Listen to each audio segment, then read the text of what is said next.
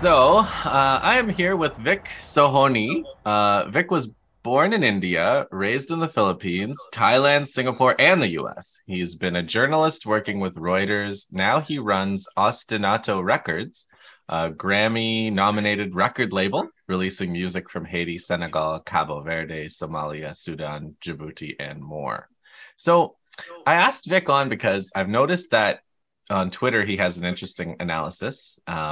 Based on living in all these different places on specifically the systems prescribed for the global south. So I think, you were saying, Vic, that it's got something to do with the way you grew up and lots of different systems of government. Can you just do you want to just say anything about that before I go on? Yeah, so growing up, I mean, of course, being a young kid, you're just flung all over the world because your parents' job takes you here and there. And then eventually you live this kind of nomadic. So you get to experience a lot of different systems. You don't really realize the differences that you're experiencing until you come of age and you study it and you learn, hey, actually, I went through major processes in the development process of a region. I saw them from a young age. I saw them through my own families, let's say, increased prosperity through the years, which countries we lived in, which countries we moved to. Of course, this was not your traditional migration. It was more like my father was not a diplomat, but he worked for a company that just bounced him around. And then when he retired, he went back to India. So it was very different from a voluntary migration. It was more just, hey, if you want to keep this job, you got to go do it in all these different places. Yeah. So one thing I would looking back on, I look back on and say, wow, I actually grew up in a lot of different political systems. I grew up in very robust democracies. I grew up under military dictatorships. I grew up under single party rule. I grew up under single man dictatorships. I grew up under many different systems.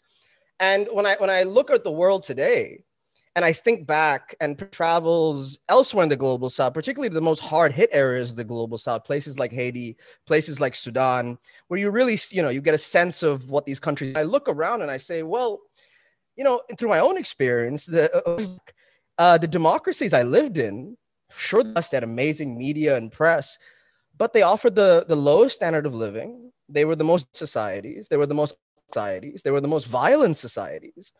And when I compare them to, say, growing up in a military monarchy kind of system in Thailand, that is what the World Bank calls one of the great development success stories. If you go to the World Bank and type Thailand, the first thing that comes up is Thailand is one of the world's great development success stories. People don't know this. They all think it's some, third world backward shithole. It's not.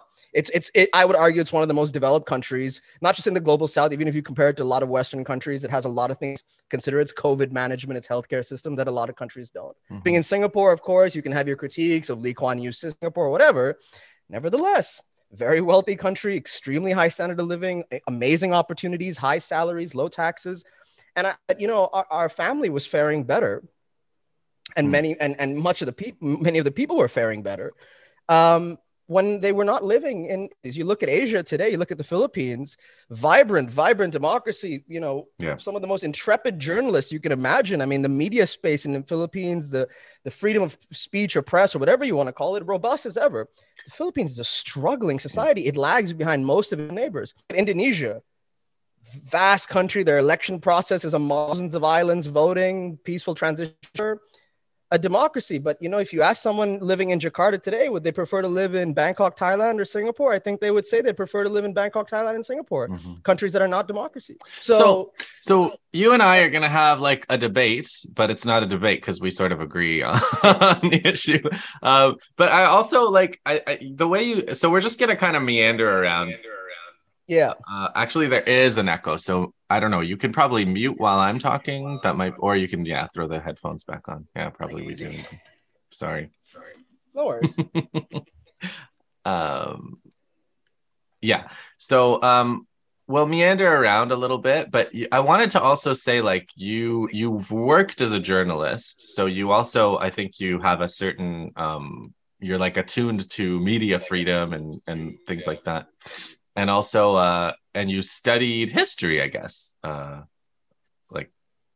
I did. Yeah, I have one of the degrees I have is a degree in history, which I still credit to be the most important thing I studied, especially not studying history, because in high school growing up in Southeast Asia, I went to the so-called international schools, which are really just Western schools, right? It's where if you're a foreign kid, you go to the school with all the visitors' kids or the diplomats and all these guys.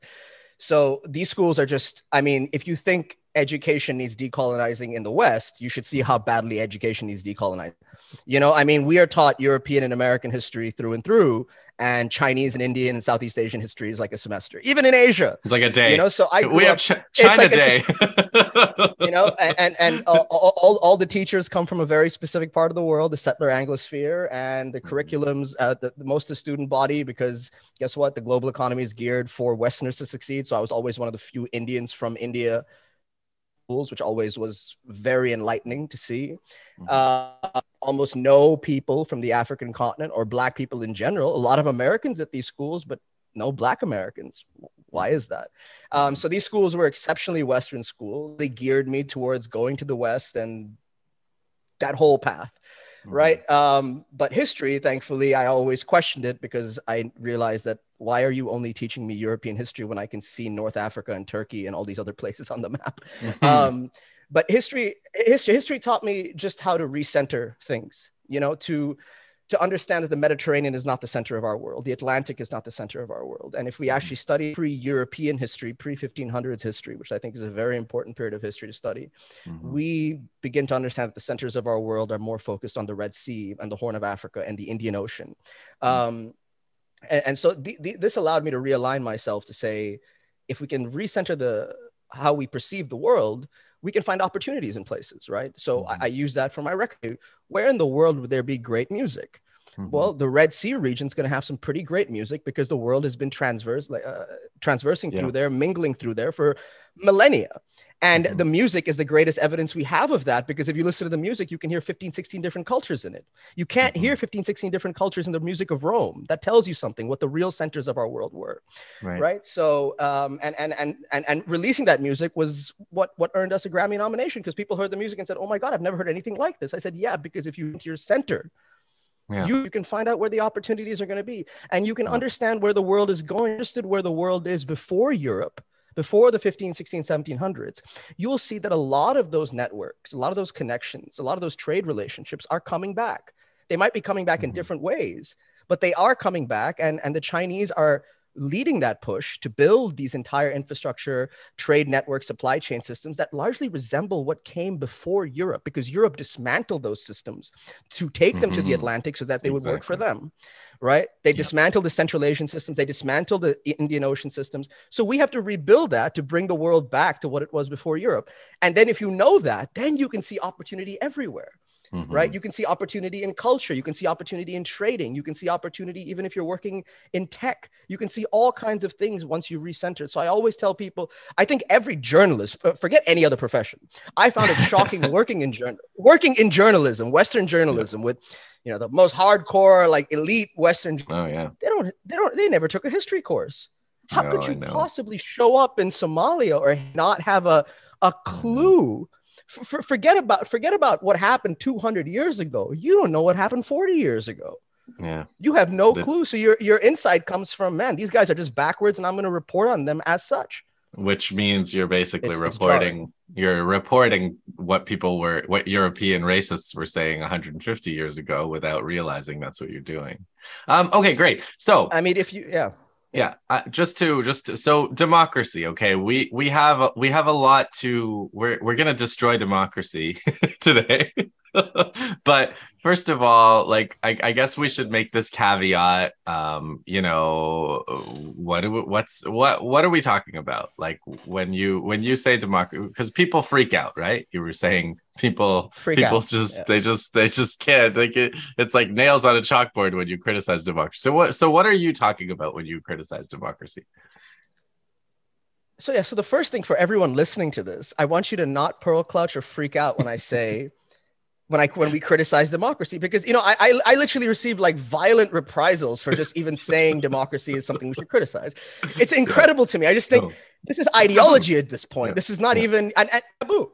So okay, let's just put aside the fact that, yes, we believe that people should have power and should develop according to what the people want and their needs and all these things. Yes, at the very essence of what a democracy is, that is that people are getting what they deserve and they have chosen all these things. Well, that's fine.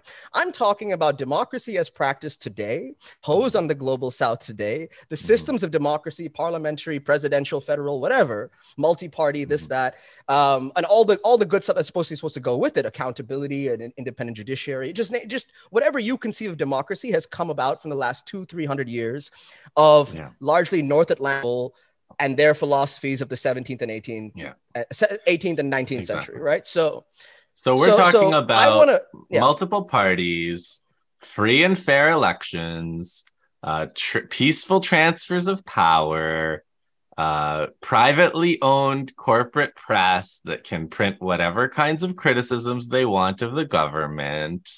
Was there anything else that we need to have a democracy in that sense? I guess the parties are also free to make contracts and take money from American from the the cadres are trained in democracy by the National Endowment for Democracy or the International Republican Institute. That's an important criterion, right? Lobbies. We have lobbies. Businesses lobby in a transparent way. They give money to politicians, openly. Pure freedom. So all of those freedoms exist, and corporations, I guess, are free to help legislators frame the legislation that affects those companies and so on. And I think our major critique, that's democracy. And I think two things to add to that. One is that democracy is overwhelmingly being boiled down now to are people voting? Yes. Okay, that's the first thing. Oh, look, they're voting in this country. Their democracy, fantastic.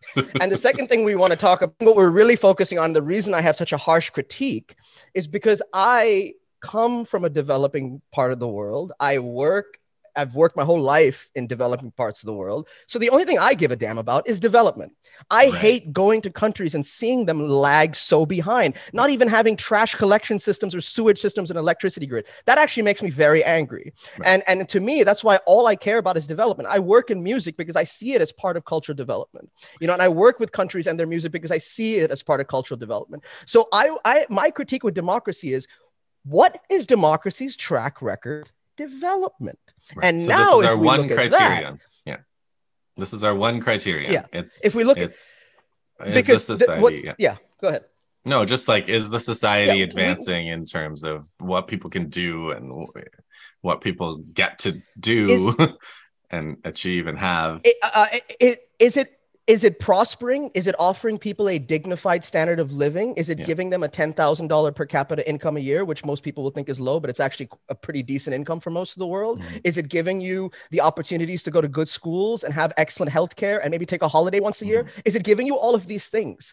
If it isn't, and we're going to talk about, this is what the things we're going to break down, then I believe democracy, like any system that's in this planet, is deserving of a critical undressing. How can we not criticize a system that was invented 200 years ago by a small group of people, now imposed and considered universal, imposed all over the world, practiced by billions? Track results are not. So I want to just dispose then, before we move on, of this kind of historical argument, because you have Plato, the Republic. Plato has a critique of democracy. He says the trouble with democracy is if you give the people power, they're going to take all the rich people's stuff. I mean, he says it pretty explicitly, and he says that's why we have to have oligarchy. That's why we have to have, that's why we have to create this system where we fool these people into thinking they're better, and this whole hierarchy. So back then, they thought of democracy as a bad thing. And that was the case for 1700 years or so, like right until the 1700s, when they would study Oriental despotism and prescribe it. Like, now today it's like a bad word, but back in the 1600s, when French and Jesuits and Prussians were talking about Oriental despotism, they thought it was a good thing. You promote people through competitive exams, you have a centralized bureaucracy, you have centralized revenue collection, and you can do things for as a state. They thought that was good, and they established some of these absolute monarchies almost on that model. So the opposition to that is British, who have like, no, we want the nobles to have power. We want the nobles to be able to assert their will over the monarch, over the king. We want to control the slave trade, for example, which was the, Gerald Horne historian writes about that being the real reason for the Glorious Revolution in England and a big part of the 1776 revolution in the US. And then, so now when we get back to democracy in the 19th century, what people are talking about is what, like, I'd say Domenico Lasordo calls, like, and he quoting somebody else, but like Herrenvolk democracy, democracy for white people, democracy for the chosen people, right? And so, like, was the US a democracy before the 60s when Black people literally couldn't vote? Is Israel a democracy now if Palestinians have a series of rights that they don't have inside if they have Israeli citizenship, let alone the occupied people in Palestine, in West Bank and Gaza? So like when democracy, the way that the ancients defined it has only ever happened two or three times in history, right? Like the Paris Commune, maybe a Swiss canton or two, ancient Athens. The rest of what we have that's called democracy is this thing, which we're going to call democracy from now on in this debate, just so we're clear. We're not talking about the people directly controlling their fate because we don't really see that anywhere in the world almost. What we see is a system, like we said, multiple parties, elections, independent press, non-governmental organizations. So I just want to make sure people say, because I know the comments in advance, they're going to say, that's not democracy, though. That democracy is, when the people rule. And it's like, yeah, I suppose, but that's not what anybody says when they criticize a country for being non-democratic. They're not saying the people don't rule because the people don't rule. And there's two things to add to what you just said. The first is, we are talking about a system that was invented by slave owners and colonizers in England and North America. This system was never built to be for anyone but their own elite ruling class. Look at the recent, Liz Truss just got put in as PM in the UK. Do you think anyone outside her little chumocracy elite class ever becomes the prime minister of the UK? It was always meant for a tiny elite. In every one of these societies, it was always for a tiny elite to take power. Now you're telling us that a system by slave owners and colonizers in the North Atlantic, based on their context, their situation, their power interests, that's meant for everybody. And they invented this system to be an investment vehicle for the most powerful interests of their day. They made democracy what it is. It is a marketplace. So for the United States was a democracy for the mining and timber companies who used the state to clear out indigenous land so they could mine the land, they could steal the timber and do all these other things. And then get slaves to grow cotton on those newly grow cotton on them. The British democracy was just the political arm of all of their corporations that went onto the world and plundered the world. Someone attacked you for saying that too, and it's like, that the company that has shares and the shareholders vote, that is the mental model for Anglo democracy. So when you said, the East India Company is the model, that people didn't understand that, but that, like, you're actually closer to what these people think of when they think of democracy than like, mob rule, as Plato feared would come up, right? Right. Yeah. And so it's a system for the elites. And if we look at the Western world, okay, so we know the Western world did not develop by being a democracy. In fact, no countries developed, industrialized, built middle classes, built good healthcare, none of this, not a single Western country. Spain had a fascist government until 1975. The Portuguese had a fascist government until 1975. Some of these guys didn't give up their colonies until 1991. And I don't care if you're in France and you got a democracy in the 1800s or whatever, if you're the Vietnamese and the Haitians are not voting for their French overlords. The British were a democracy. They had 1 billion people around the world, more than that, who are not voting for their British overlords. The United States, what a joke. Let's be real. Never a democracy, even today, struggles to even consider itself democratic on multiple levels. So none of these countries developed, actually industrialized, built dignified standards of living, all the good stuff that we want in the global south, that some countries in the global south have achieved, because that system was never geared towards development. It never was, and it has never been prerequisite for development, and it certainly has never been a necessity for development. And if it's only for an elite class of people, yes, then it serves that class fantastically well. Across the global south, the most democratic countries are the most unequal societies. The democracy works fantastic for that top layer of people in Mexico and Brazil and in Kenya and India and Indonesia. It works just as it should. So this system that was invented in England and the United States, and this process that played out of being an investment vehicle for the most powerful interests of the day, for being for an elite class, is now playing out across fragile, developing, post-colonial societies.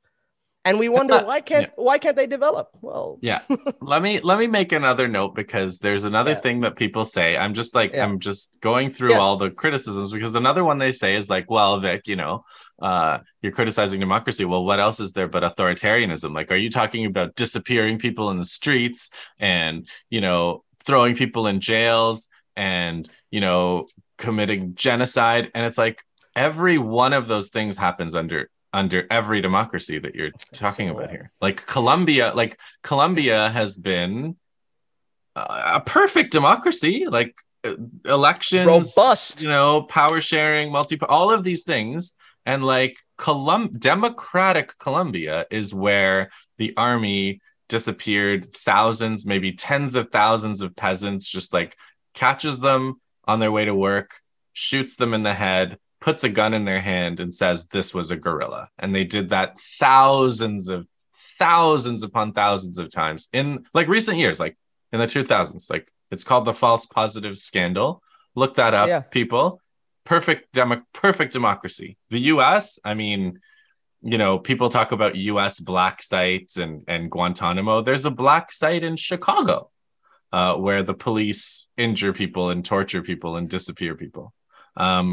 This is domestic policy, right? I mean, the Assange case, the Snowden case, where's the freedom of press? They're trying to Assange, extradite him. One democracy, the UK, has decided that Assange is going to be extradited to the US, another democracy, for treason against the US, despite the fact that Assange is not even American. He's from Australia. A third democracy who has no interest in defending his great democratic rights or freedoms. They're like, whatever, do whatever you want to him. We don't care. So I find it very troubling that we lack such a political imagination that if someone says, I have a high skepticism of the Western democratic system and model, they think, oh my God, committing for authoritarianism, you're an advocate for despotism. I said, God, can you get rid of these buzzwords for just 1 second? But like, what are the practices of, right? What are the practices of authoritarianism? What is it that you don't like about authoritarianism? And show me a democracy that doesn't do all of these nasty things. Because they do them. Yeah, and also they all, I mean, listen, there are state abuses on every country in this world. I mean, maybe you can find some small European country like Liechtenstein, which is a perfect democracy and has nothing. Well, sure, Liechtenstein is the size of my zip code in Bangkok. I could build an amazing democracy with my zip code in Bangkok. Right. Okay, but our countries in the global south are massive. They are massive. Okay, and we cannot constantly just sit. We're at a stage now when the Western narrative about everything is faltering at every step. So it is a time to look and really critically assess and say, what has this done for countries? Okay, now thinking about Colombia, let's just do a clean sweep global south. Okay, we'll go all the way on from a flat map from the west to the east. Okay, let's look at the most robust democracies in the global south. I'll go through a few. Mexico, a lot of elections. Intrepid journalists, not a safe place for journalists, but that tells you those journalists are intrepid and they're finding out things. Yeah. I mean, the thing about this bus, Mexico's the democracy where a bus full of teachers, teachers college students can just disappear into thin air, and all the students disappears into thin air. Yeah, get slaughtered. So you have Mexico. Jamaica, if anyone follows Jamaican elections, they are crazy. They are some of the most hotly contested elections there are. I love following the Jamaican elections, these crazy stories about what's happening. Robust democracy, Jamaica, fought it hard, took it from the British and built their own democracy. Brazil, my goodness. Okay, they had military rule for a little while, but robust democracy. I mean, a very diverse society, I mean, a really, really robust democracy. Independent Let's go to judiciary. Africa. The judiciary in Brazil is so independent that they threw some of the Yes. most prominent political candidates in jail. Independent judiciary in Brazil, right? Let's go to Africa, Kenya. I mean, they just had an election, and I see people tweeting all kinds of the election, but a robust democracy, not always peaceful transitions of power, but a robust democracy nonetheless. And you see the kind of literary minds, journalistic minds, creative minds coming out of Kenya. There is a lot of what the West would call freedom of thought in that society. South Africa, my God, these people fought tooth and nail to earn that democracy. Considered a model of what ex-colony and a state could build if they threw out their oppressors. Then let's go to Asia. India, the world's biggest democracy. We celebrate it all the time. Yeah. World's okay. Then let's go to Indonesia. Pakistan is a democracy. They use democratic procedure to get rid of the most popular prime minister. They used a purely democratic method to get rid of him, right? I mean, it's right. And then you go to Indonesia. I mean, 250, 300 million people, giant country. They elect their leader over thousands of islands. The electoral process is incredible. You have to go to these vast, in the boonies islands, and you can see the electoral process go down. Philippines, where I grew up, I remember living in the Philippines. I lived through, I mean, there were so many elections. I was always a new leader in power. Now, all of these countries are still developing at a snail's pace, are all deeply unequal societies, they all daily dysfunction in public and private. Constantly, there's daily dysfunction, all of them. And most importantly, they are all violent societies. Mexico, Brazil, Jamaica, South Africa, Kenya, India, Indonesia, Philippines. I remember living in the Philippines. That was not a safe place when I lived there in the 90s. It was not a safe place. People, it has a lot of similarities with Latin America because it had the same colonizers. So you have a lot of the same kidnapping gangs, mafiosis. I mean, it's not dissimilar, So I remember a very violent place. So now, are all these countries doing something wrong? From Mexico to the Philippines and everything in between, are we all just so backwards we can't get this right? Or is there something about the democratic system that encourages everything I just said? Is there something about the democratic system that yields inequality, that galvanizes violence? And if you read, the problem is read scholars from the global South. They read people from the Western Europe, not even Western Europe. They read people from England and like Northeast United States, and they think that's the ultimate catalog of knowledge. Yeah. If you write about the global South, right. And if you one scholar, Orlando Patterson, I recommend everyone go to the most foremost criticizers of democracy, foremost analysts of democracy, and he has a very interesting theory. He actually has a whole YouTube talk about this. You can go look it up. Okay. He says democracy is one of the greatest causes of violence.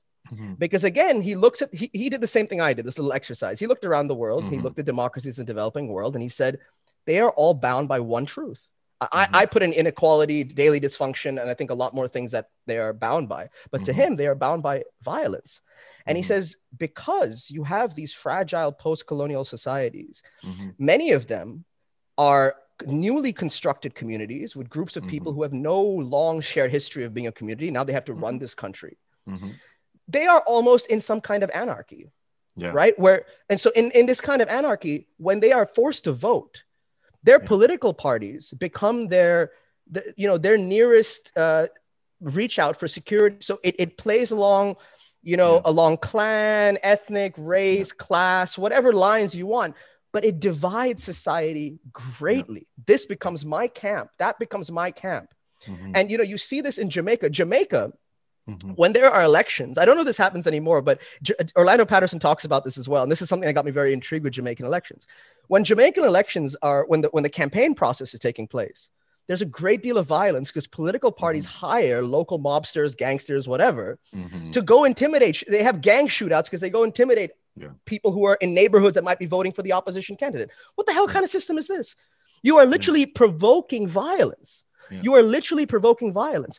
Look at some of the federal Well, in India, democracies. Yeah. India's like a science. They have riots. They organize communal riots, anti-Muslim riots, where they want to, have an electoral outcome go for their party. It's scientific. Like 100%. they're looking at a map and they're saying, let's send these guys over here to have a riot.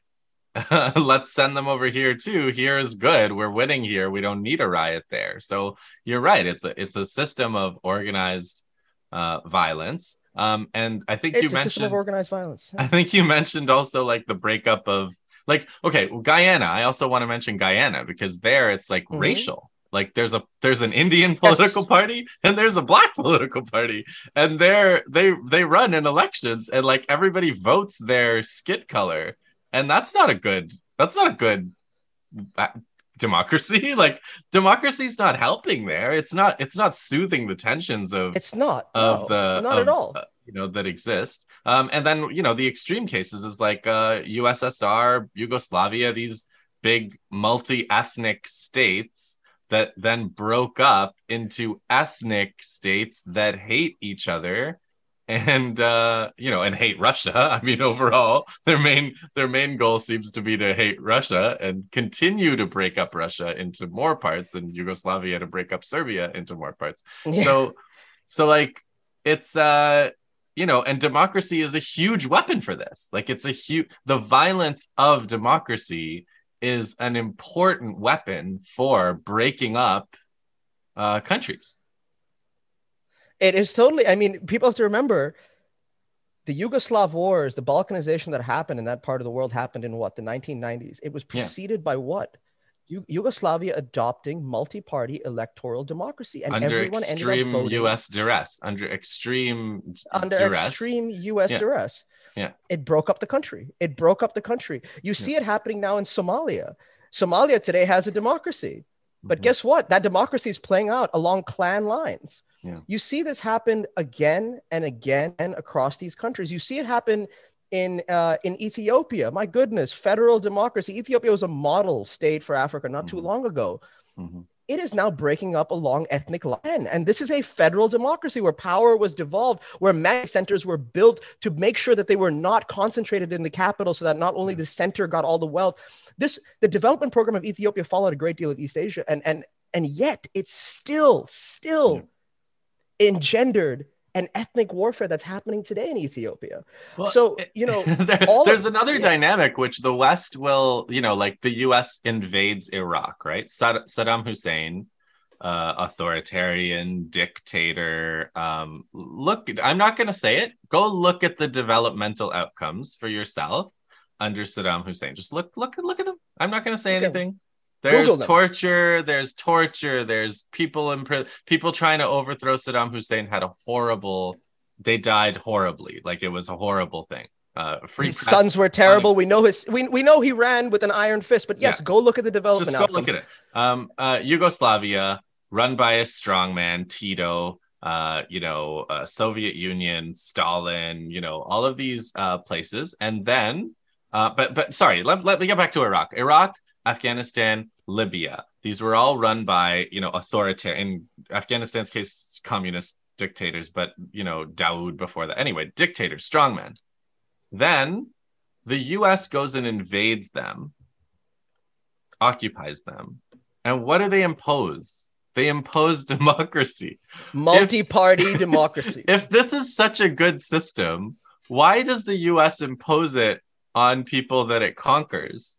If it was good for maintaining it, why do they go and invade against strongman and replace it with democracy? In Canada, just two more cases, because in Canada, Canada imposes democracy on Indigenous nations, on First Nations.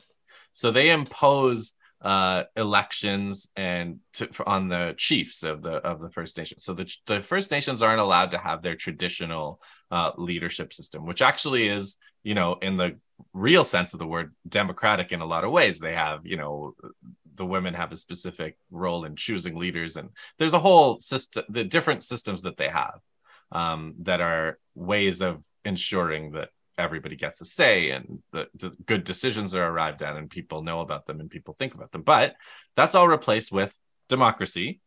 And Canada imposes such frequent elections on these First Nations that they can't get anything done, right? Because it's like, it's not an election every, in Canada, the prime minister can call an election whenever. So, he can call it in 5 Yeah. years, 3 years, 4 years, 5 years. But in Native nations can't do that. Native nations, the chief has to be elected. I think it's like every 2 years or something. So they Yeah. can absolutely not. It's clearly punitive. It's like you're going to have an election every 2 years. And that's because we can't make you have an election every 3 months. Because if we could, we would make you have an election every 3 months so you could not get anything done.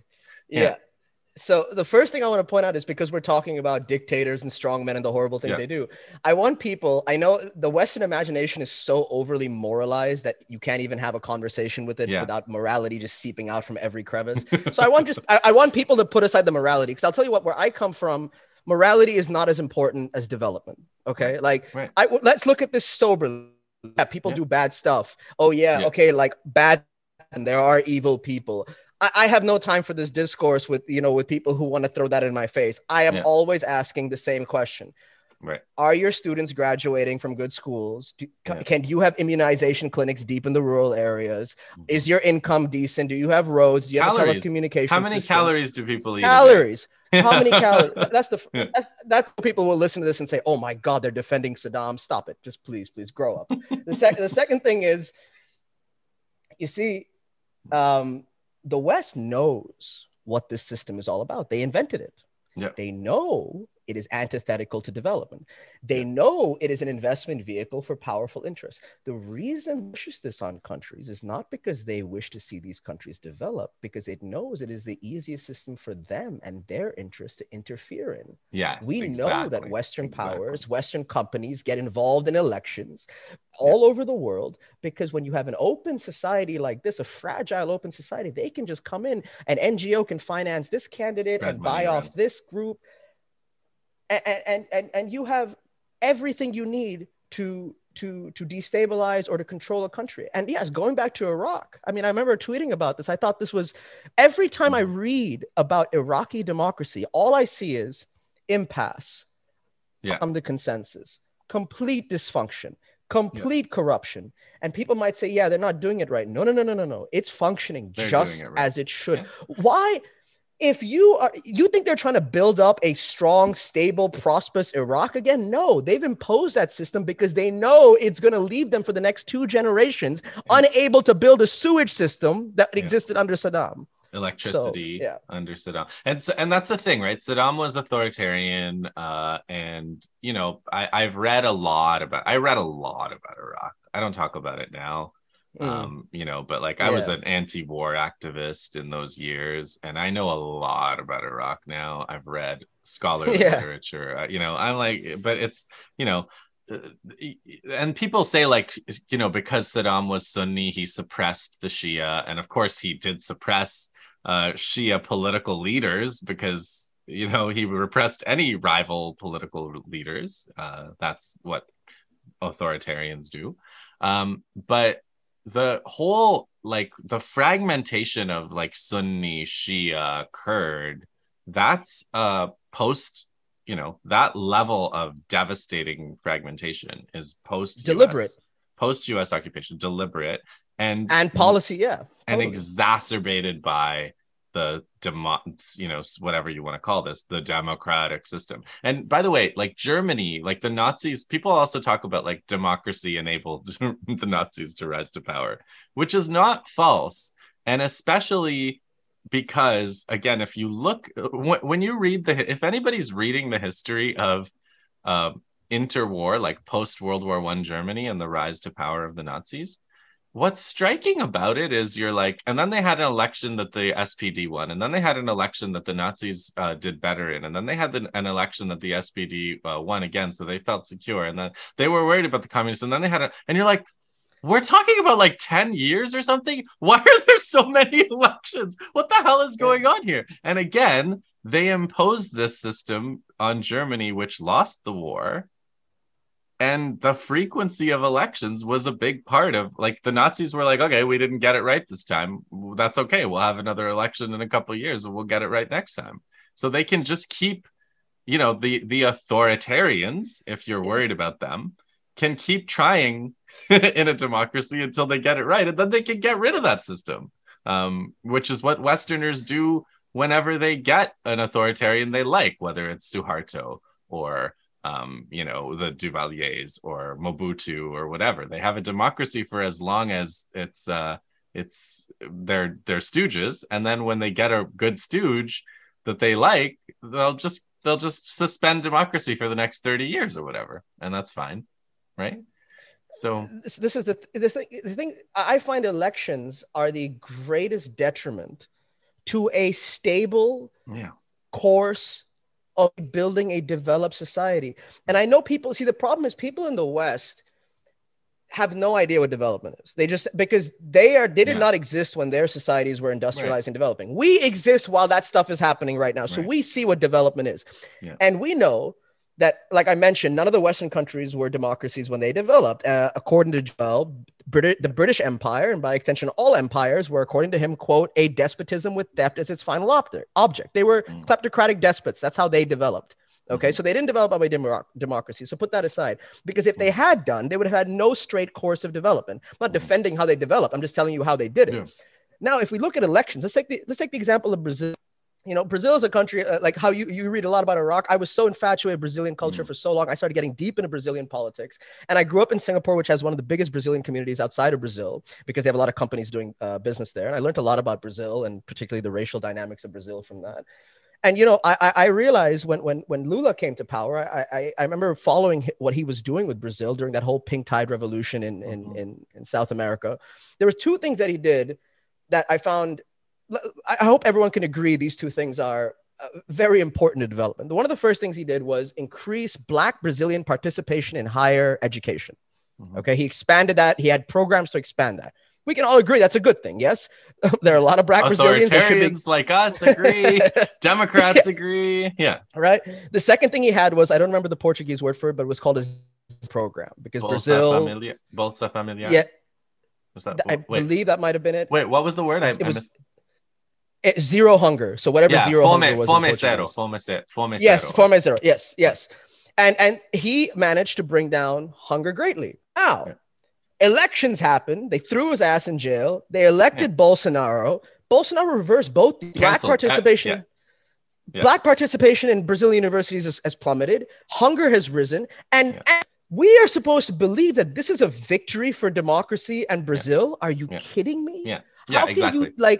So democracy also means any gain you make developmentally can be reversed within a few years, the minute there's another election. And it always does, right? Because what are political candidates selling? Very few political candidates in the global South are selling development. They are selling very different things. They are selling identity. They are selling strife. They're selling religious differences. They're selling everything that gets them elected, because it's a marketplace.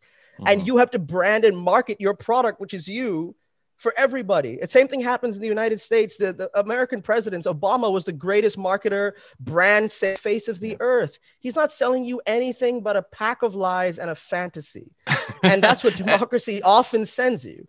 And that is also the job of politicians, and that doesn't stop when you're elected. So if you look at like the most stable democratic society, which is, I guess, the US, although I guess we'll see, the next few elections in the US are going to be challenging, to say the least. But you have a two-party system in the US to suck all oppositional energy and prevent any challenge to the economic system, the inequalities, etc.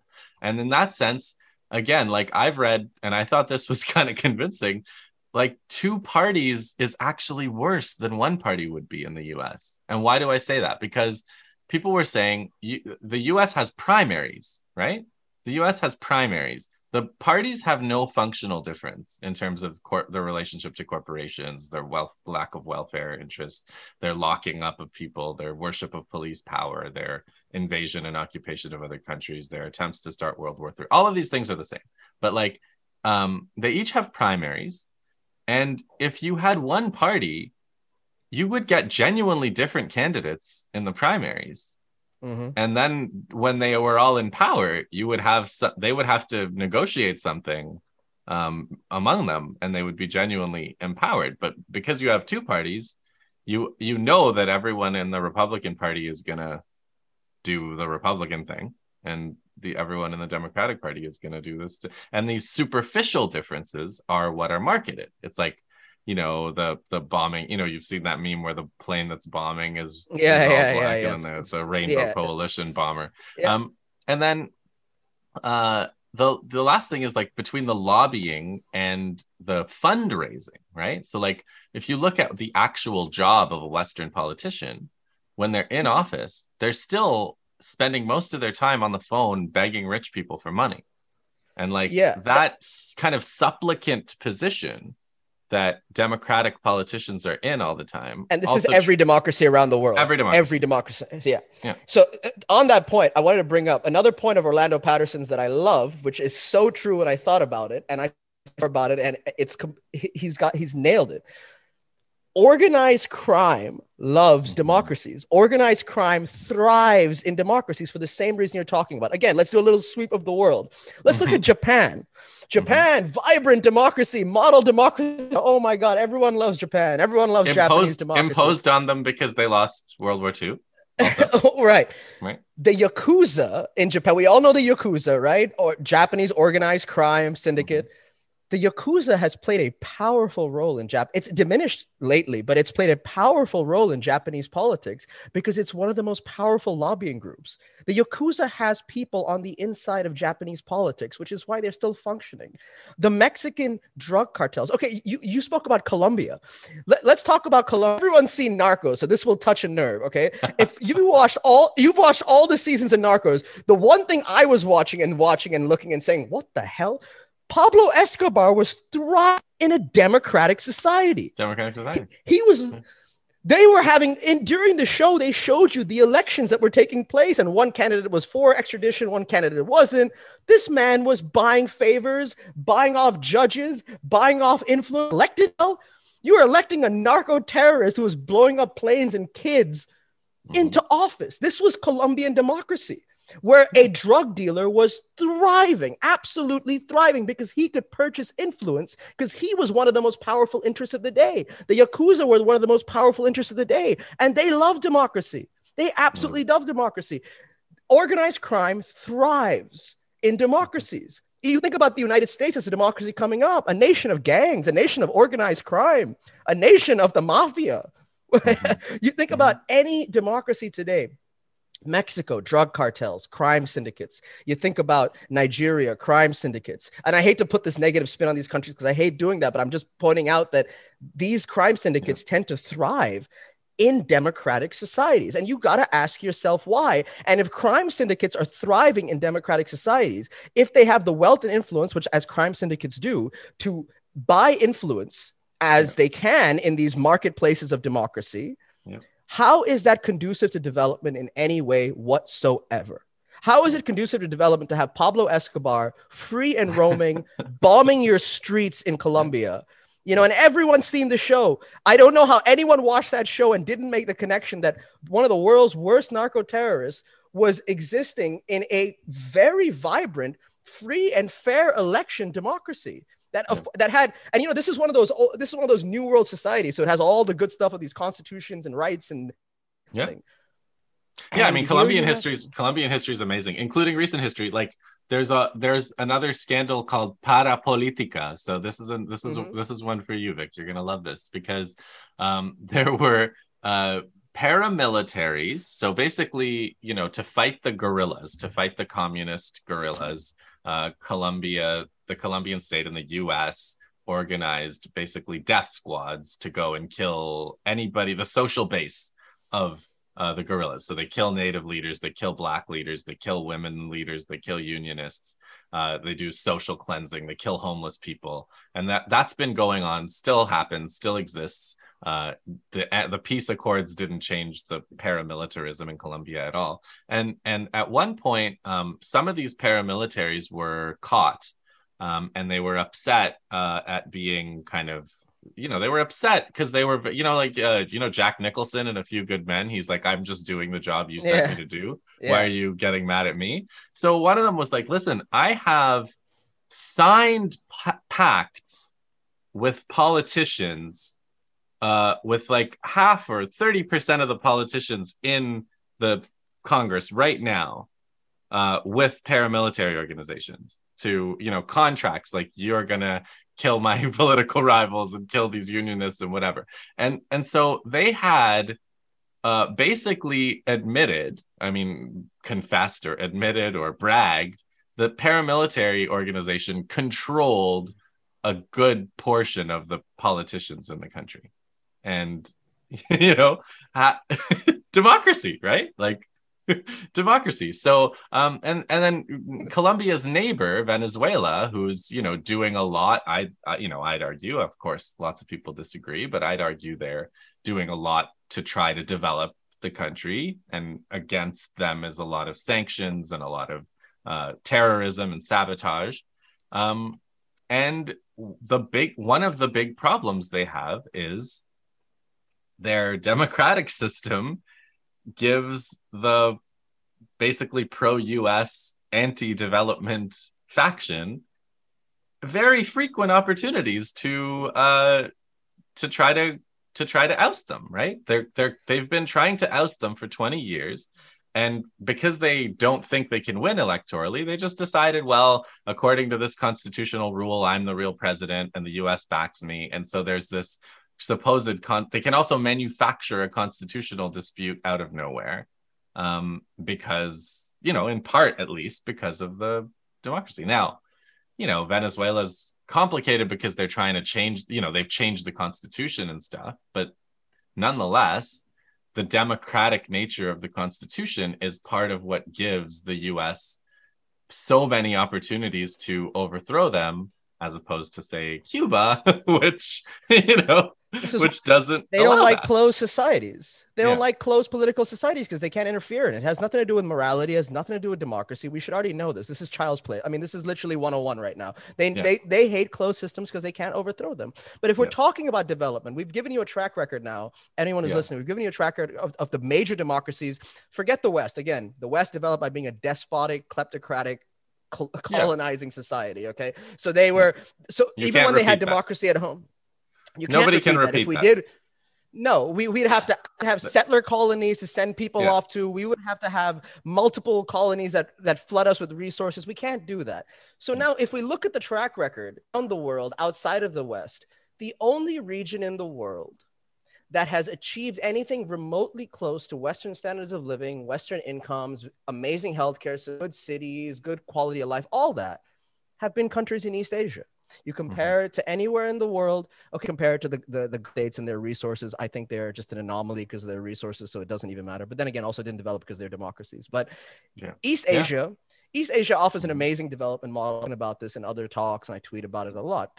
But if we look at the East Asian model, the countries in East Asia that developed, even the Japans, the South Koreas, the Taiwans, the Singapores, and then, those are the high entities. Now, if we take it down a notch to the upper middle incomes, the Malaysias, the Thailands that I grew up in, even the Vietnam today, which has just increased its income ninefold in the last decade. Imagine if your incomes were would you take a deal where in 10 years your income is 9 times higher? Yes, you would. It's an incredible feat. Something from dollars per capita now to 9,000, 10,000 with purchasing power a little bit higher. They're reaching upper middle income status very, very rapidly. Now, if we look at that history, none of them developed by being democracies either, even if some of them are today. South Korea laid its industrialization base, a base for all the good stuff that it has today under military rule. in the 70s and 80s. Japan industrialized not when it was a democracy, it was anything but industrializing in the late 1800s, early 1900s. Taiwan, single party, iron fisted rule that laid the foundation for everything that it is today. Singapore, one party rule. They have the pretense of democracy, but what they do is they keep the opposition artificially weak. And Lee Kuan Yew will always say, because guess what? If I get elected out of power, you might lose all of this. You know, and whether you believe that or not, that's what he believed. Of course, people in Singapore, I know friends in Singapore will be listening to me right now, like, Vic, I can't believe you. No, I'm just giving you, a single party laid the foundation for democracy. Thailand, the country I love the most in the world, what I consider home, I've read, you can trust me about my knowledge of history of this place. Yes, it's had a lot of dysfunction, but at the end of the day, what Thailand really did was it created a democracy just to keep the West happy. The Thailand is like a bit of a Switzerland. They just like keeping people happy. So remember, Thailand never colonized, never invaded. They've never had anyone, right? So they like to keep people happy. So they said, you know what, the democracy, just build a parliament and do something. But the power structures never changed. Now, in the 1950s, they set up a National Development Council, which laid the foundation for much of what Thailand is today. And that National Development Council was run by a brigadier general. It was the monarchy working together for many years that laid the foundation for Thailand's healthcare, which is ranked 6th best in the world by Johns Hopkins. You saw its COVID outcomes. Fantastic. Healthcare deep into the rural areas. You can go to the border with Burma, with Vietnam, deep rural areas where people live who are obviously much less well off than people in the cities. They can still get their surgeries. They can still go to the dentist, and it's all free. Okay, and maybe it's a small fee. Okay, they built an amazing telecommunications network system. They built a dignified standard of living for its people. If you're a middle-class Thai person today, granted COVID and things have diminished things, but if you're a middle-class Thai person today, you got a nice home over your head, you got a car in your garage, you can take 2 holidays a year. None of this happened under democracy. And I'm telling you from my own personal experience, when we were living in the democracies in Asia, our lives were very dysfunctional.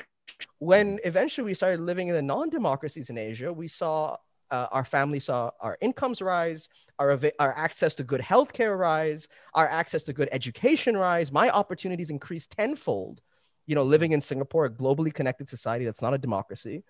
You know, I'm sitting in front of you here today, educated, able to talk about these things, not because I grew up in democracies, but because I grew up in people who set one course of development and didn't allow any kind of democratic election, change of power.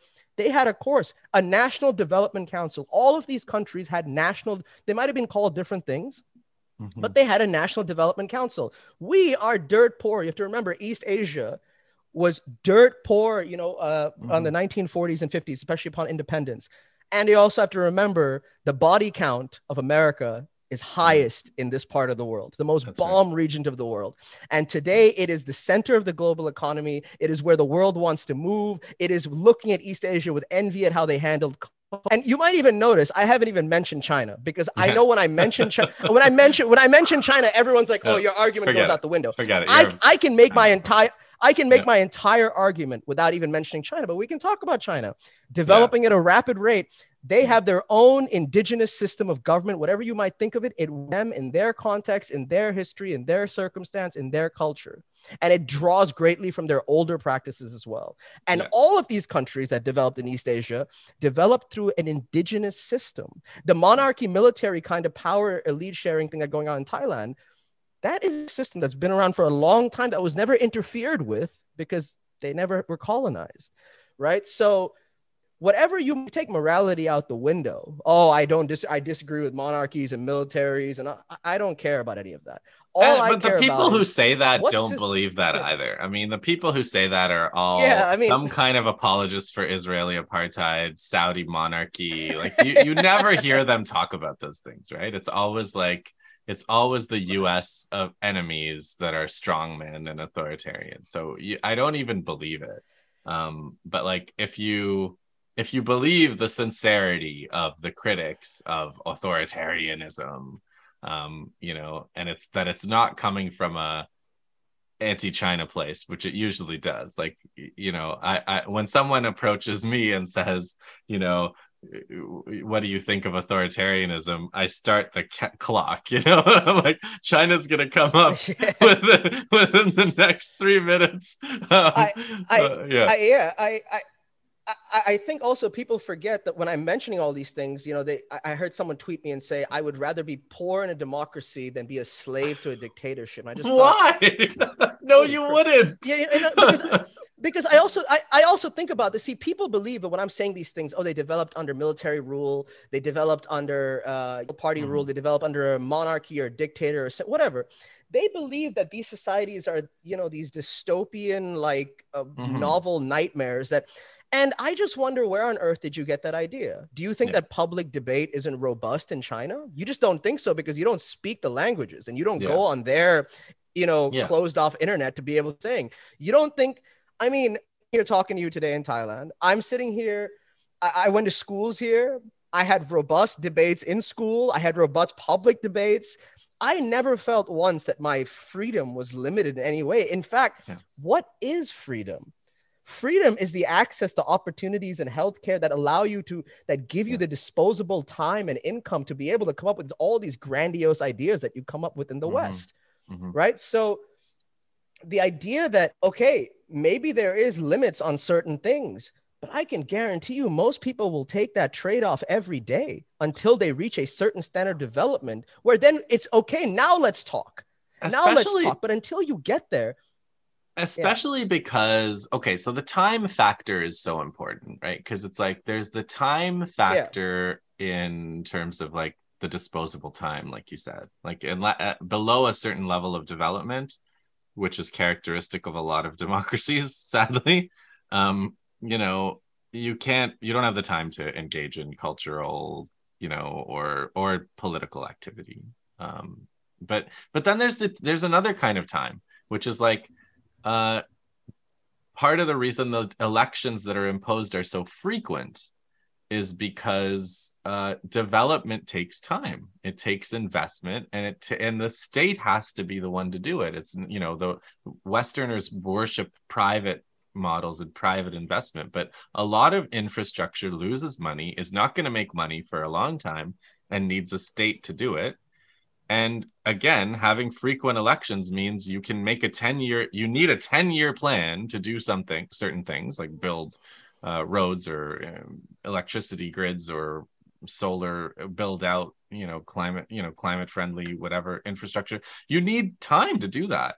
And any election that brings some US fascist into power is going to see that whole thing overthrown. yeah, I think people also forget that there's no country in the world that developed without state-led Yeah.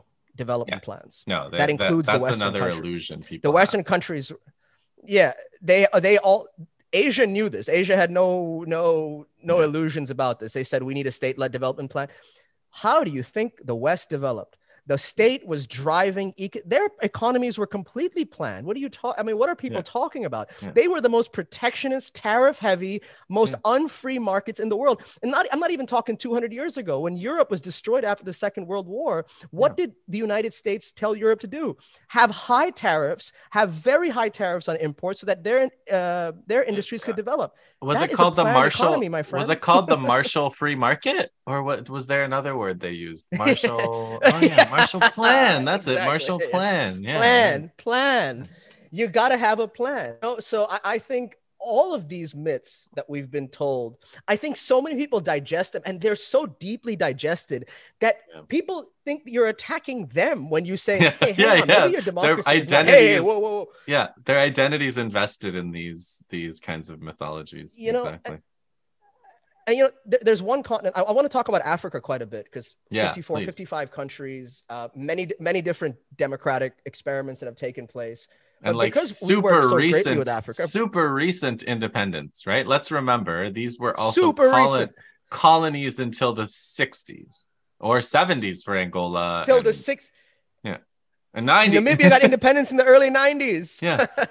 So we're Yeah. if we're talking about, I always tell people, the most important development of the 20th century was not what the West says it was, World War II, Cold War. It was the independence of Africa and Decolonization. Asia. 80% of the 100%. world. Yeah. Colonization. 80% of the world in Africa and Asia, 80% of the world resides in Africa and Asia, and they're going to determine the future And that's not just That's me right. saying it. Every U.S. intelligence report of says by the 2030s, Africa and Asia are in charge of the global economy. But Africa is a really fascinating thing because they overthrew complete despotic governments, European Mm-hmm. governments, European regimes, whatever you want to, Yes. authoritarian, despotic, whatever. Mm-hmm. They overthrew all of these guys. And then what you had in place is you didn't really have democratically elected leaders right in the post-independence era. What you either had was the party or the group that won independence taking power, Exactly. or what you had was another party in power, and then maybe the military would overthrow it because they said you guys are still too aligned to the colonial forces and you're not developing the country. Yeah. Right. So I look at somewhere like Somalia, where I've done a lot of work, where we got our, Mm-hmm. our most successful records from. We've done work with new Somali music, but we introduced the world by releasing older Somali music that was produced during the 60s and 70s, which was considered the cultural, quote unquote, golden era, their heyday of music. And, you find that when you start looking at Africa, during this era, right after independence, when the victorious independence party came to power, or someone overthrew a party aligned with the colonizers came to power, you find that Africa had actually one of its greatest development spurts in history. You find that incomes increased, and you find that what they were doing, like in the case of Somalia, for example, now Somalia had Siad Barre in power. I'm not going to defend this guy. This guy took the country down with him, a complete Mm-hmm. neurotic strongman. But nevertheless, he wasn't the only one in charge. There Mm-hmm. was a council of people who Mm-hmm. said, we have to develop Somalia on our own in terms, our own context, to completely decolonize the society. Mm-hmm. And so what did they do? They built a formidable Ministry of Education that had a huge cultural arm. And that arm educated and trained some of the best musicians that we in Africa of that generation, whose music that we release today is still loved. They created bands, they created musicians to make Somali music. They Mm-hmm. broke down the Italian governor's palace to build a hotel that looked very Somali in architecture. That Ministry of Education had a literacy program that was one of the world's best. It took something like just a couple of years to get Somali literacy from 6% to something like 50-60%. And Yeah. they created a band and went all over the country to celebrate that success. And some of that music is amazing. So, and you see this play out if you just look at the economic data of Africa immediately in the 60s, 70s, 80s, before the debt crises of the 80s. You look at the economic data and you see the kind of development that was taking place. And I view it through the lens of cultural development, because if your culture is thriving, that means you have a lot of public policies in place that is allowing it to thrive. You have healthcare in place that's allowing your children to be immunized and grow up to be great musicians. You have an education system in place that is subsidizing and training kids in academies. You have a whole lot of things that are going on, right? You can tell a lot by how developed a Right. cultural space is in a country by, you can tell a lot about a country by its cultural space. So, and Mm-hmm. what you had was extreme amounts of development taking place right after independence. A huge you look at the photos from this era in Africa. I mean, an era of just unbelievable prowess, potential, and hope. And then just a decade later, it's National Geographic vultures eating kids, right? Yeah. Complete 180 shift in the, of course, it has to do with the imagery as well, but Africa did have very, very strong precipitous decline. Mm-hmm. Mm-hmm. And then what you had was the emergence of a whole lot of democracies in Africa. And we praise this all the time. Oh, look, Africa, we look at those maps and say, look, in the 60s, multi-partyism. Yeah. right. We look at those maps and we see Africa in the 60s or 70s, and you have all these red squares and say these were all dictatorships. And then you have it now and you see all these green squares and it says, oh, they're now democracies. Okay, let's compare and contrast. Let's look at Malawi. There was an article written in The Guardian, which I found absolutely hilarious about Malawi, because the article started off by this guy saying Malawi has everything. It has free and fair elections, peaceful transitions of power. Parties get rotated in and out from the elections, but it still remains not one of the poorest countries in Africa, one of the poorest countries in the world. We don't get it. And then they said, the problem is, they said, the problem is every time there's elections, the same elites or people type those elites keep coming back into power. And I thought, you've just described what democracy is meant. What have we been talking about? It was designed for a small elite class to continuously reproduce itself. In the And Guardian, it's doing it now. in the Guardian, right? Like the Guardian. Yeah, in the Guardian. Here's a good one to do. Look up where the Guardian journalists went to school, because it's like there's like 100 of them and 98 of them went to Oxford or something. It's like some kind of like utterly ridiculous Another ratio that they have. democracy. Yeah. Yeah, So I yeah, mean, exactly. again, now people again can listen to this, and I know people's initial instinct to say these guys are defending autocracy, dictatorship, unelected rule. No, I am taking the morality out of this and simply looking at the track record and saying, guess what? If we discount the Western world, which we should, because it has no bearing or development model for anybody, because like you said, we can never replicate it, what Yeah, they did. So if we're looking at Latin America, Africa, and Asia, democracy has yielded nothing of yeah, value. It has not yielded an iota of prosperity. It has not yeah, yielded an iota of real development. And the countries that realize this abandoned democratic processes and forged a consistent path that would not be interrupted are doing very well today. And the countries that tried to do this in Africa, for example, and then were completely disrupted by debt crises, coups, yeah, invasions, you name it, those countries are faltering today. yeah. And the greatest example, stable, beautiful democracy. Why is it still poor? If people want to be democratic and poor, that's their own volition. I can Yeah. imagine most people don't. No. So, And if yeah. nobody, no, they don't get to vote on that. So here's, let me just say, you've said you take morality out of it, but I don't want to take morality out of it because I don't actually think this kind of democracy is all that moral. I don't think it, No, no, yeah. we've been No. talking solely It's on the been, development yeah. criteria, but like on the moral criteria, it also isn't a shining example in any way. In when the US doesn't like the results that come out of a democracy, they're free to overthrow them. From like Lumumba in the DRC, it's too many to name. Like we could do the sweep of the global south, but like, read Bill Bloom's Killing Hope or one of Yeah. those books that just is Bloom's Killing Hope is like a list of all the overthrows of democracy that they've done. Um, Right. if they don't if they worry that they could lose an election, they don't have them. So like, they're not going to let Palestinians vote in Israel. On they're not going to have a power And they sharing did. And arrangement. Yeah. Yeah, when I mean, Hamas won. they Yeah. they did. Yeah. Yeah. Yeah. They When bombed Hamas them. won, I they were mean, come like, on. yeah, we don't recognize that. So there's just a lot of like the whole democracy that they worship, they don't really worship, they don't care about. It's good as a tool to keep countries from developing because this is the thing, right? Like the I've very reluctantly came to this conclusion because I actually, I'm very sympathetic to like the idea of democracy and to anarchism, the idea that like people just, should have like the maximum freedom. But like I've come to realize studying history that leaders are actually really important and leadership is actually Yeah. really important. And if it wasn't Super important, important. then the US and the UK wouldn't go to such great lengths to assassinate every good leader that comes up in the global south. And they do. And that, Mm-hmm. if assassination, it's like the emphasis on assassination by Israel, US, UK, etc., that kind of clued me in that you can't actually just blow off the idea of leadership in the global south and the fact Yeah. that leaders are And important. and I think a So lot of countries looked at yeah. the East India Company or the parliaments of the UK, these are cliques of ruling families, and like this whole clique of ruling families that all go to Oxford or Harvard or whatever skull and bone societies, etc., they believe that is more powerful than any one leader or tyrant. Like that's their republican thinking, that they package and call democracy.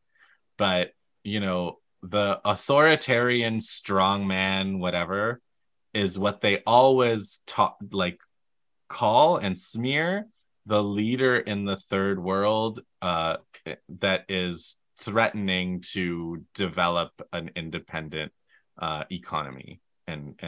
and system. And Or just so threatening to give people health care for God's just sakes. threatening to I give mean, people healthcare or raise the minimum wage, what like Aristide, some like pacifistic priest, who wants to raise the minimum wage in a sweatshop and for give like people by a one dollar? Yeah. one meal a day, and they overthrow him they call him an authoritarian and And, overthrow him. and I So think Yeah, go ahead. just to say, like, they're gonna ask us now, what do you want instead? What, if it's not Yeah. democracy, what are you advocating? So let's get into that by way of conclusion. Yeah. So it's to me again, I cannot believe we lack the political imagination. I see so many people saying, if not democracy or autocracy, what else is there? And if I criticize democracy, people immediately dump and say autocracy, despotism. Why are you like? I think these two things exist. Yeah. Most of the political philosophies we follow were invented in the 19th century. Yeah. Most of the political philosophy we follow today were invented in the 19th century. Okay, invented by Europeans or Americans in Yeah. the 19th century. If we are talking about new economic systems, everyone's all about down with capitalism. Why not down with Western parliamentary democracy? Western system. It's a colonial They system. evolved in the same time, in They the same evolved in the same time. they were And as we imposed. Yeah. and as we've proven, they're full of crap. And they are tools of power to keep countries underdeveloped. Yeah. And countries have looked around the world and better to be closed off so that because if we have a democracy and we elect the people we want to, the West will destroy us. So, Yes. I always just look and say, this is where the Chinese example comes in, or most of the East Asian model. Ignore talking about China, but we can.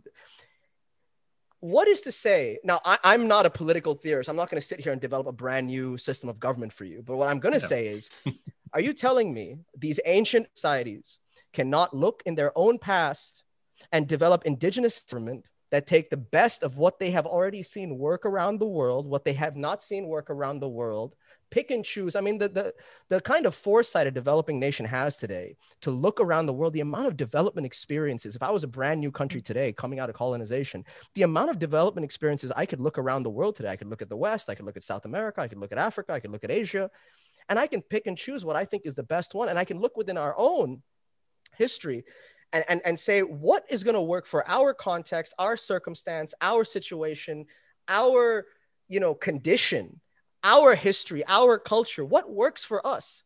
And again, Western democracy, we talked about what it is an indigenous system for the West, and it's worked brilliantly for them, and however they want to set it up. It's worked amazingly for them. It's their system. Yeah. Okay? It has not worked for anybody else. And how dare people say democracy is universal? According to whom?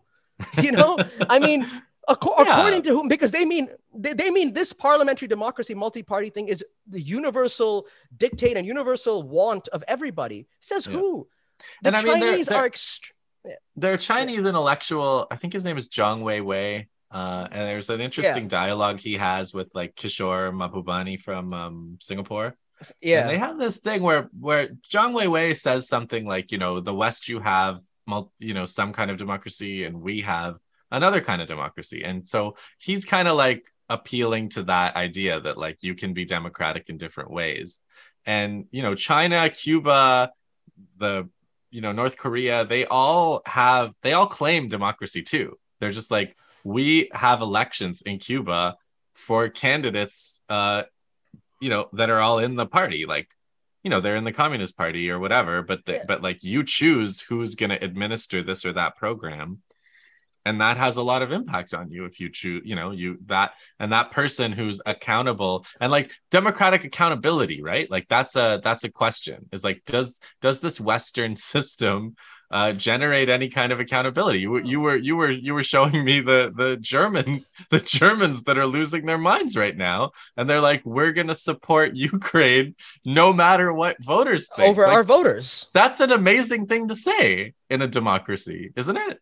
And yet that's like, so if you do that, the foreign minister saying that, if you do that, you're called a tough leader, right? Like when Tony Blair went to Iraq and just killed 1 million people in Iraq, despite it being super unpopular in the UK, the media said he's a tough, strong leader, because he's willing to go against what voters want. And then if you don't do what corporations want, you're an authoritarian strongman, like Maduro. Yeah, or I think every country should come up with a political system. Lee Kuan used to always say, he said, I don't care about theories. I care about what works. And whatever works for you, whatever gets you to $10,000 a year, healthcare, Mhm. education, roads, telecommunications, good middle class, good standard of living, dignified standard of living. I don't think people have seen enough of the world to understand how tragic some of the living circumstances are in so much of the developing world. I mean, it's And not the even yeah. funny. And It's the it's flip it's side of that ridiculous is the flip side of that coin is also like how much of an achievement it was for China, for example, to bring 800 million people out of poverty. because they And they used a did it system that was indigenous. It was an indigenous without system. committing genocide on on a whole continental scale, without enslaving another entire, continent of people. They did that, and people will be like, The "Oh, whole Xinjiang, whatever." Yeah, Yeah, I mean, the thing is, I always tell people that, the real talk about all of this without even mentioning China is because it's not the Chinese model, it's the East Asian model. What exactly. Yeah, China that's in a good East, point. the countries in East Asia and China did the same thing. China just did it on a much grander scale because they're a bigger country. Mhm. China actually copied Singapore. If you walk down Shanghai, you just see a million, Singapores actually in Shanghai. Um, Huh. the East Asian experience was about, and East Asian leaders learned a lot from the African experience because East Asian leaders looked at what happened in Africa and said, these guys were real freedom fighters. The Lumumbas, the Mhm. Sankaras, let's be real, they had real development models for the country. And if they were in Yeah, power, those countries would have absolutely, developed. But absolutely. what they saw was the African leaders really irked the West and they got overthrown. And the Asian leaders said to themselves, getting bombed or overthrown is not a good development model. So we got Yeah, to placate these guys a little bit, not fully extricate from their global capitalism, all yeah. of this. We can build our own indigenous political system that works for us within our context. None of them Mhm. did. A single party rule in Taiwan was their own indigenous system. They did it. Mhm. Military rule in South Korea, building the foundation for everything, they did it. Singapore, one party rule. Thailand, the monarchy military kind of duopoly, they did it. Vietnam, with its own system, is Yeah. doing damn good right now. Okay. And Mhm. again, just look at COVID outcomes. East Asia kicked the world's ass. Like, it's not Yeah. even a question, I mean, in the end, we still suffered numbers, but nothing compared And to Western systems. So Vietnam was comprehensively destroyed in the 70s. So like super, comprehensively, super recently. comprehensively. Yeah. And they still, yeah. I mean, they've built a telecommunication system. If anyone's been to Vietnam, their internet is fast as hell and it's cheap as hell. Mm. A lot of countries can't do this. And you know what? That takes, you know, development takes a generation or two. I mean, in Asia, it Yeah. took a generation, right? It Yeah. took one generation to reach upper middle income status, and now East Asia is just flying. But that means for that one generation, you cannot deviate course. And Yeah. now people might say, oh, Vic, but now some of those countries are democracies. Yes, because once you reach a Right. level where, again, you have Yeah. disposable time and income to go to the cafe and have a cup of coffee and talk about liberal ideas and, hey, guess what? I want a little more freedoms than what they're offering. Then you see people demanding that. But Mhm. yes, I fully support people getting to that stage to say, hey, you know what? Thank you for getting us here. But now we want some Yeah. changes. And Mhm. people think when they go out in the streets in Thailand or anywhere in Asia, they're protesting for democracy. No, they're not protesting so that they can have a Westminster parliament system. They're protesting because, yeah, they say, hey, you had to limit a few things for us to get to where we are. But guess Mhm. what? Now we're there. You can Mhm. start reducing it. Look at Thailand. Let me give you an example of two places I lived in. Okay, so Singapore, a lot of Yeah. restrictions while it was developing. I worked at Reuters global desk in Singapore. Do you think Mm. that is some authoritarian dictatorship? Why do they have a global desk at Right. Reuters where we Right. were processing and publishing news from around the world? You Right. think there were restrictions on what we could do? Give me a break. Well, there's really Okay. funny things where Western journalists are like really upset when like the Ministry of Foreign Affairs gets a little sassy with them. Yeah, The yeah. Chinese Minister of Foreign Affairs, and they're like authoritarianism, and it's like if it was that authoritarian, you wouldn't be there to get that No. snarky answer or allowed to ask that question. It's the same with Russia, right? They're like being super rude to Russian ministers, and Russians give a little bit back, and they're like, Putin, it's Putin's authoritarianism. And it's like, I think they just define authoritarianism as things that Western, elites don't like. And and They define likewise, authoritarianism. Sorry to cut you up, but they define authoritarianism as anything that limits in the global south. Yes. Yeah. Anything Exactly. that anything that limits a Western Yeah. journalist or any Westerner's privileges in the global South. Oh Yeah. wait, I'm not in front of the line to get a vaccine in Thailand. That's right. Authoritarianism. Nah, Yeah. buddy, you're a foreigner. Like, sorry, Yeah. the Thais are just wait. Even I'm at the back of the line. I grew up here and I'm at the back of the line. So just Yeah. wait. Wait your Yeah. turn. So to me, yeah, go ahead. Just the neo the there's like the contra it's also the wrong kind of contradiction, and that's like another part of a part of this discussion, which is like they want to Westerners, imperialists, want the world to be divided into democracies and authoritarianisms, and like the way I see the world is divided into neo colonies and countries that are trying to escape that system.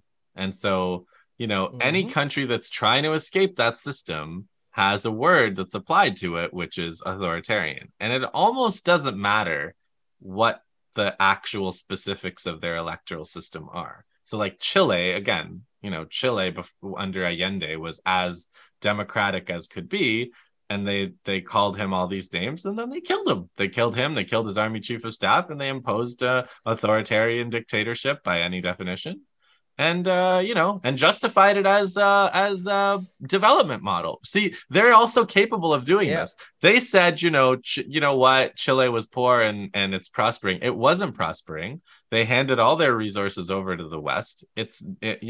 Compared to what Allende could have done there, it's and now they actually democratically rejected the kind of progressive The constitution that was Constitution. proposed. Yeah.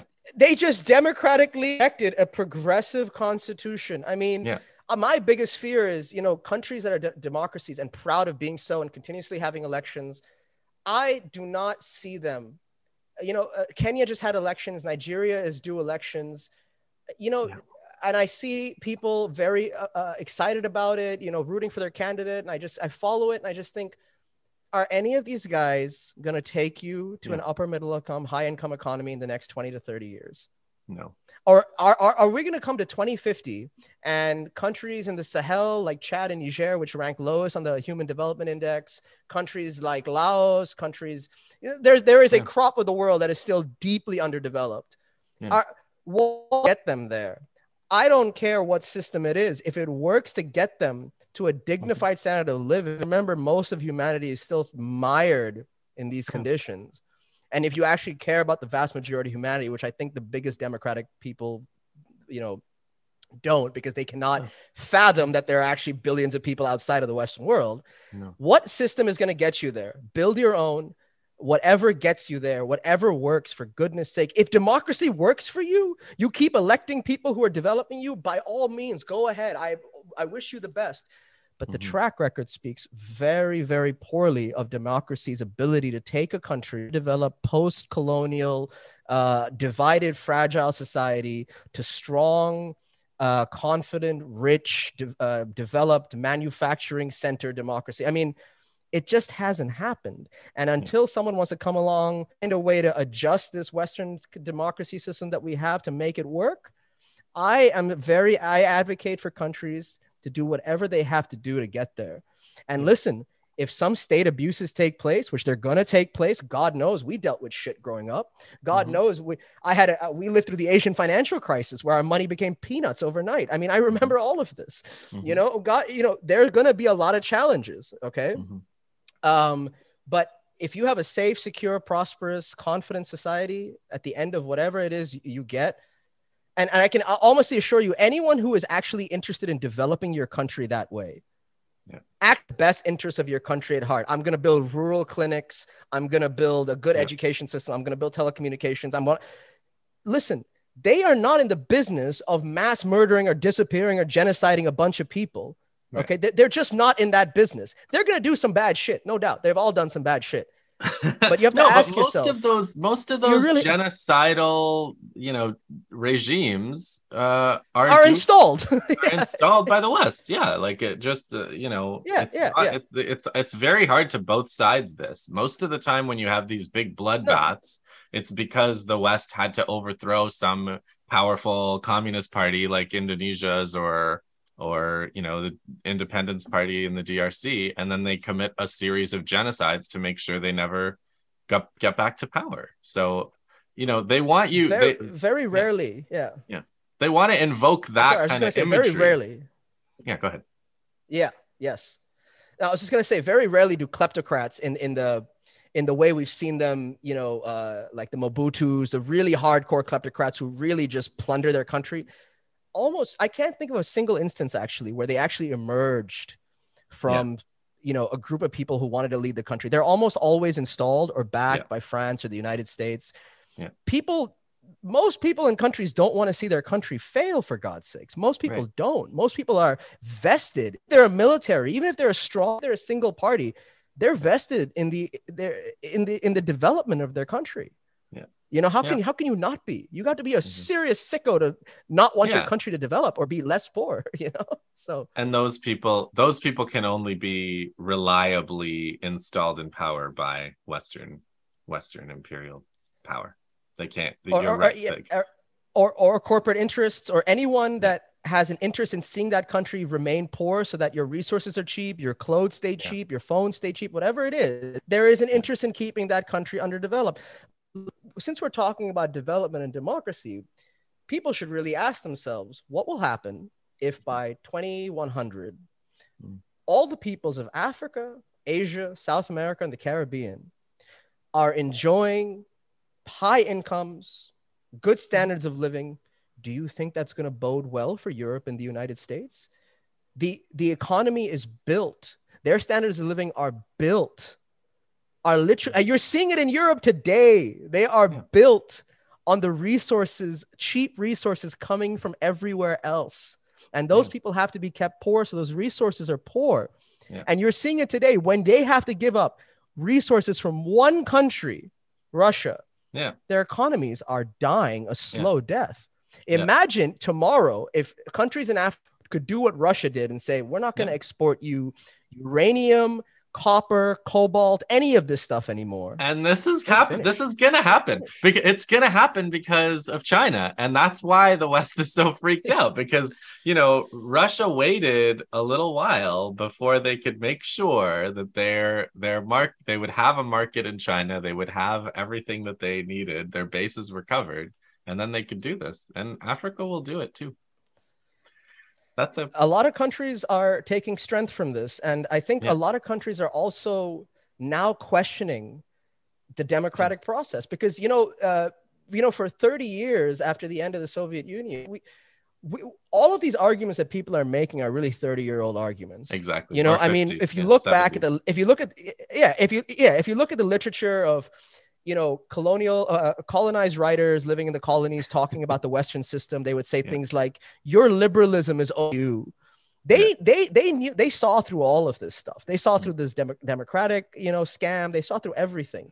So mhm, really, in the last 30 years, the West has pushed on the entire world, and particularly the global South, that this is the only system, and they put it yeah, through in their education systems. They put it through in higher education learning. And then the Chinese model have come up, and there's a lot of opposition to it. They call it the Chinese model. Again, I call it the East Asian model. This yeah, model offers countries a path. So now we have different models around the world. We have different kingdoms. We have the Western kingdom, which is an imperial kingdom, which plundered the world to get yeah, rich and develop. We yeah, have the Gulf model, which is about using your resources in a right way, but under an iron-fisted monarchical rule. Which yeah, most people, most citizens, I know I wouldn't defend the Gulf model at all because it treats a lot of people horribly. But the yeah, citizens of those countries, the Emiratis, the Saudis, the Kuwaitis, they live pretty good lives, right? So yeah, that's that model, but you can't do it without resources. And yeah, then you have the East Asian model, which yeah, lifted billions out of poverty, most bomb yeah. region. So now, again, democracy. Well, My we goodness, don't man, what there's models coming up every day. what Well, we who's don't to say in have. 20 years? Yeah, Yeah. we don't have a South Asian model, and that's probably because of democracy. uh, Democracy, I think a lot more Indians are coming around to the fact. I see this on Twitter. I don't know how big of a pool this represents, but a lot more Indians, Pakistanis are coming around to the fact that, hey, guess what? Democracy hasn't really delivered much to us in a very long time. yeah, There's no reason India should be lagging behind its East Asian neighbors. There's just no reason. yeah. Um, Besides the fact that India has Oh pursued yeah, a path of and the and constant the change. the whole like the British I don't want to talk forever. We'll have more episodes, but like the British had this Yeah. thing where they fragmented South Asia into as many little identities as possible so that they could say the only arbiter of what India is the British. You need an external fair arbiter. And the Indian and Pakistani, I guess, states just took that on, right? They were just sort of like, yeah, the state is the arbiter, and as many little caste and class and religious divisions, and vote that way. And democracy just again encourages that. But like, yeah, Yeah. So, we're at a very interesting part of in history where we can I hope countries have the political imagination and the people to, again, there are new models emerging every day, and pull yeah. up your own model. Who says Don't you have to, worship again, don't don't worship the worship that. people who colonized you. Yeah. I mean, for goodness sakes. I mean, and just from the first premise we made, this was Yeah. a system invented by some of the most horrible human beings of the Yeah. earth. How on earth do you trust it? And they Has yeah it and worked they've for they you? If it they think hasn't, reconsider. they've showed up and said, I have a great idea for you. Run. Run away from that. Run away. All right. Yeah.